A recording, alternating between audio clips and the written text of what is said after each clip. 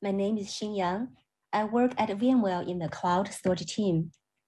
I'm also a co-chair in CNCF Tech Storage and Kubernetes SIG Storage. Today, I will talk about what's new in Kubernetes storage.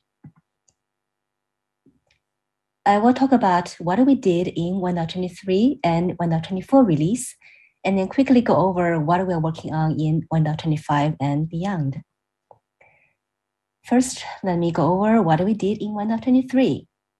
We have two FS group related features moved to GA in 1.23. One is skip volume ownership, and the other one is CSI FS group policy. There's also a third FS group feature which moved to beta, that is delegate FS group to CSI driver instead of kubelet. The third GA feature in 1.23 is generic ephemeral volumes. This feature allows any existing storage driver that supports dynamic provisioning to be used as an ephemeral volume with the volume's lifecycle bound to the pod. This allows a PVC to be created as an ephemeral volume along with the pod. This PVC can be used to provide scratch storage that's different from the root disk. This ephemeral PVC will be deleted when the pod is deleted.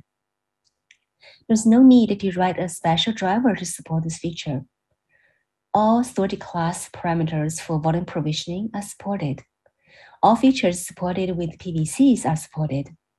This includes storage capacity tracking, snapshotting, cloning, and volume resizing. We also have a few alpha features in 1.23. The first one is recover from resize failure. This is an issue that we are trying to fix for the volume expansion feature. If the storage system can't expand the volume to the requested size due to capacity constraint, in the past, there was no way to recover from this. In 1.23, we introduced an alpha feature to address this issue by allowing the user to retry with a smaller value. The second feature listed on this slide is to prevent volumes from being leaked when deletion is out of order. This means PV reclaim policy should always be honored. If it is deleted, then the volume on the storage system should be deleted when the PV is deleted, regardless of whether PVC or PV is deleted first. This is alpha in 1.23. The third alpha feature is to automatically delete the PVCs created by CFOSet. This is a project we co-owned with SIGApps. In 1.23, we have also announced that flex volume is deprecated. Please use CSI drivers instead.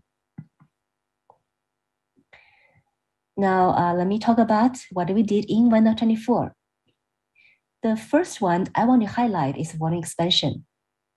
Volume expansion was introduced as an alpha feature in Kubernetes 1.8.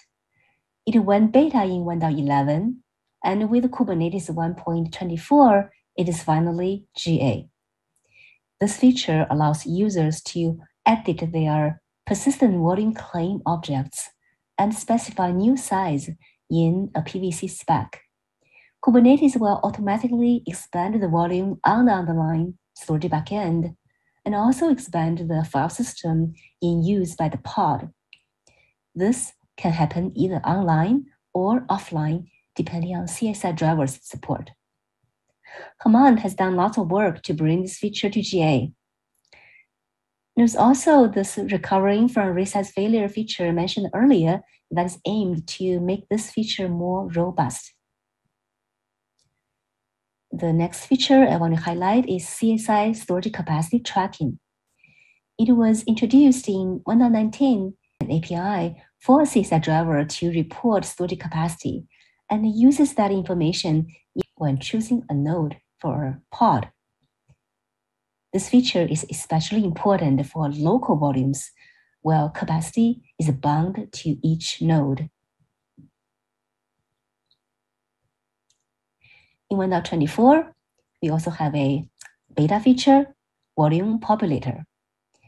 This allows us to provision a PVC front end. There are also a few alpha features in 1.24. CSI volume health is still alpha. We did an update by adding volume health into metrics in kubelet side.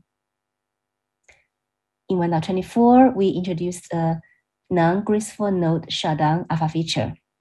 This feature allows stable workloads to fail over to a different node after the original node is shut down, or in a non-recoverable state, such as a hardware failure or broken OS.